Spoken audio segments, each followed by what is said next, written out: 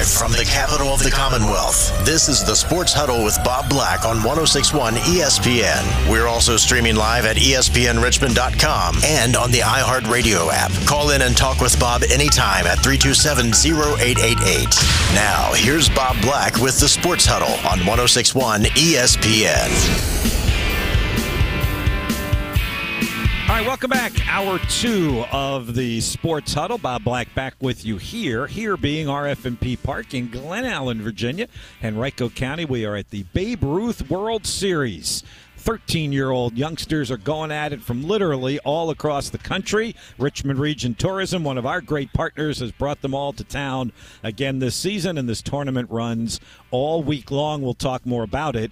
At the bottom of the hour, the local team, the Glen Allen team, is one of the favorites again to win this. So we'll be keeping our eyes on them, and we'll be talking with some of their guys a little bit later here in the 5 o'clock hour. Right now, though, we're going to kick off the 5 o'clock hour with one of our guys who we love to talk Washington sports with. During the summer, it's usually the Nationals with a little bit of a touch on the Commanders. Today, Al Galdi joins us to talk a little bit of Commanders, maybe with a little bit of touch at those upstart, surging Washington Nationals at the end of our conversation. Al, good afternoon. How are you? Hey, good, Bob. How are you? Doing fine, thanks. Appreciate you spending some time with us. Let's start with the Commanders, Al, and what you saw from the first preseason game. And I would ask specifically, a lot of eyes were on Sam Howell and what he did at the start of that game with kind of a mix and match of personnel with the offense. What did you think? I thought Sam did well. I was encouraged by what we saw. I've been pretty optimistic on Sam, with the understanding that, we don't know anything, okay? And, he could come out and not be good this season. Most non-first-round quarterbacks do not become good NFL quarterbacks. But I do think that there's a lot to like with him, and I think that there's a real upside here that is worth pursuing. And so with that as kind of a backdrop, I thought that he played well on Friday night. I thought he was accurate. I thought that he made good decisions. He showed off his mobility. I mean, you look at the 3 incompletions that he had, you're talking about 2 throwaways and 1 knockdown, a play on which the ball got tipped by a defender who was coming. He played behind an offensive line that wasn't exactly stellar, and I thought that he did a good job. So I was impressed. I mean, you have to sort of attach all the usual caveats of preseason and no game planning and small sample size and all that stuff. But for the opportunity that he had, I thought that Sam did well. I mean, the 4th down completion was great. The touchdown pass, he was under duress. He made the throw. John Dodson made a good catch. So a lot to like there. I think everything else was really a mixed bag. I mean, the offensive line certainly struggled. Now it wasn't all bad. The line was good enough for the team to have that touchdown drive that resulted in the Dodson touchdown reception. But, the 2 Andrew Wiley penalties, Nick Gates had a blocking fail on a -2-yard reception by Brian Robinson Jr. The first offensive snap of the game was a 0-yard run by Robinson on which the left tackle, Charles Leno Jr., struggled. So, you hated to see that just because of, all of the questions we all have about it, the offensive line. And then the defense, it was so funny. I mean, the defense got carved up for so much of that first-round offensive drive. And then the last 2 plays were so good. And that was such a good goal line stand. So, things to like, things not to like, but I thought there was more good than bad on Friday night. Hey, let's take a step back on the offense for a moment and just big picture, how do you think it operated using as a backdrop? And maybe this never even got to the players, but we had the big hullabaloo last week with the Ron Rivera comments on Eric Bieniemy and the players coming to him and saying he's being too hard. All of that, if you step back and just take a big picture look of how Bieniemy's offense operated, what'd you come away with? I thought it operated well, all things considered. I mean, Ron Rivera in his post-game presser was complimentary of the offensive operation. Sam Howell was as well. I mean, if you're analyzing what we saw, I thought, a lot of West Coast concepts, which you would expect, but which lend themselves to shorter, quicker passes, which I think is good for a young quarterback, gets them in rhythm. I also think it's good when you have a questionable offensive line. We saw multiple formations. We saw the quarterback on the move, which I think is good, I think is key, especially with a guy like Howell. There was that sprint-out completion that Sam had to Terry McLaurin that I liked a lot. So, what we saw I thought was good. I mean, it was strange last week what we had with the Ron Rivera reveal of players having gone to him with concerns about Eric Bieniemy. And, there's a lot that we don't know. when exactly did that happen? Is that a recent thing? Is that more a distant thing? What exactly were the concerns? What was the tone of the conversation? I don't love this idea of players doing that. You know, this offense hasn't been good since 2017. Like, to me, unless you're Terry McLaurin, I'm really not interested in hearing you complaining about, you know, a new offensive coach doing things in a harsher way. Like, yeah, like you guys haven't been good for a while here. So, you know, I'm not sure what exactly gives you the right to complain. And, you know, I thought it was weird, too, that Ron Rivera put that out there. He didn't have to do that. He could have Belichicked it, and he didn't. So, you know, there are things about that don't make a ton of sense. But what matters is this. Are they beyond whatever happened? And is the offense going to be good this coming season? Because if it isn't good, this team's going to have a hard time winning. And I think that it can be good. There are questions. You know, it's a situation where I think you can talk yourself into the offense being good.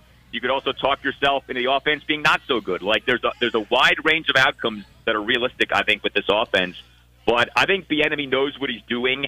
And if he is, in fact, you know, cracking the whip a little bit and working these guys hard and, you know, really harping on attention to detail, I think that those are good things. I do not think that those are bad things. I actually thought he handled himself particularly well, at least publicly and in the media presser afterwards. I thought Bieniemy himself probably earned some points for the way how he handled things. What did you see there? I agree. You know, he is a very good talker at these pressers. We saw this in his introductory press conference in February, and I thought that we saw that again last week. You know, he was put in a weird spot. It was a strange deal because Ron revealed this in a pre-practice press conference, and then Bieniemy had an already scheduled post-practice press conference that day. Like, just by chance, this happened on the day on which Bieniemy was scheduled to speak.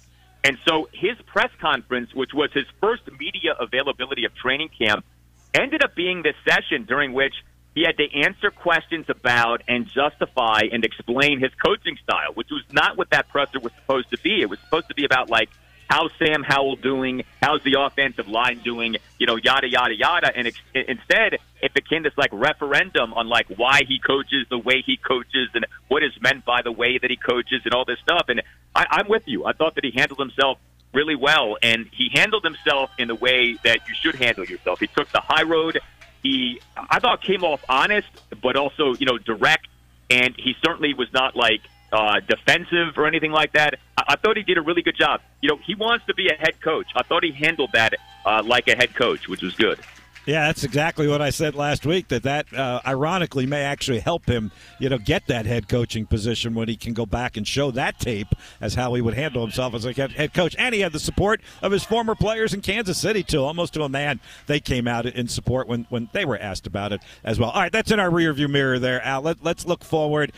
This may be the most important week of preseason for Commanders because it's a combined practice session with Baltimore tomorrow and Wednesday. What do you expect out of those couple of sessions? Because I think everybody likes this idea of these joint practices, no more so than the coaches themselves. Yeah, I think you're right. This is the peak of the preseason. I think what we're going to have the next 2 days almost serves as like another preseason game. So, you know, you have these two practices, Tuesday and Wednesday, and then you have the actual preseason game against the Ravens a week from tonight at FedEx Field. I do think that coming out of all of this, if Sam Howell does well or at least does decent, he will be officially proclaimed as a starting quarterback. That hasn't happened yet, but I mean, you know, everyone knows that we're sort of headed in that direction. He certainly is being treated like the starting quarterback, but I do anticipate an official declaration of that early next week, if in fact things go well over these joint practices and with the preseason game. I mean, obviously, especially with the joint practices, you know, things are going to be physical. These are going to be intense. I think these are going to be telling. You know, the offensive line, does it do better? You know, in these two practices, I think there are some things for it to prove.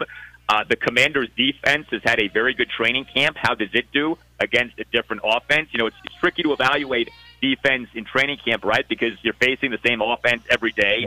These defensive players probably know by now, like, exactly what is coming and when what is coming is coming. So what does the defense look like facing, you know, Lamar Jackson and a Ravens offense with which the defense isn't familiar? So I think that's going to be interesting. And, you know, there's also this. The Commanders are starting to get banged up. Logan Thomas has been out for more than a week now with a calf issue. We learned today that Benjamin St. Juste is dealing with an ankle. Samuel Cosme during practice this morning, suffered a knee injury. Nothing seems overly serious, but we are at a point now, kind of like in the dog days of training camp. Obviously, health is paramount. And so, you do say to yourself, all right, you want guys to practice hard, but you certainly don't want anyone getting injured in these joint practices. So I wonder if some guys do get held out. Obviously we had Chase Young suffer the stinger this past Friday night. Darian Mathis suffered a calf issue or was dealing with a calf issue. So there are some significant key Commanders players who are dealing with some nicks and bruises, and I think that's something to keep in mind. But I think this is going to be a really good week. Big test for Sam Howell, offensive line especially. But I think this is where a lot of growth can happen too. So I'm really happy that Washington is doing this. And, of course, Al, at the end of the week, we get the game, and the Commanders will have so much incentive because the strangest streak in all of sport could be broken if they could win this game, right? The Ravens have now won, 24 straight preseason games? It's stupid, isn't it? It is. I mean, I don't even know if that's something to be lauded or if that's something that we should laugh at. Maybe kind of both. Yeah. But I have to tell you, as a Commanders fan, I kind of would like for them to be the team to end that streak, even though the streak means nothing. So, yeah, I hope the team does get that win on Monday night.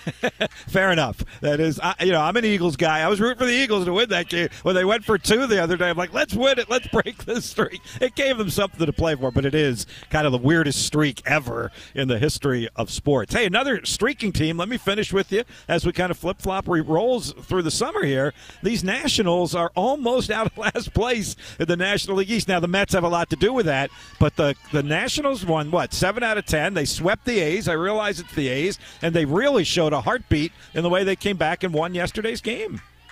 It was something. A 7-2 ninth-inning deficit gets overcome via a 6-run bottom of the ninth.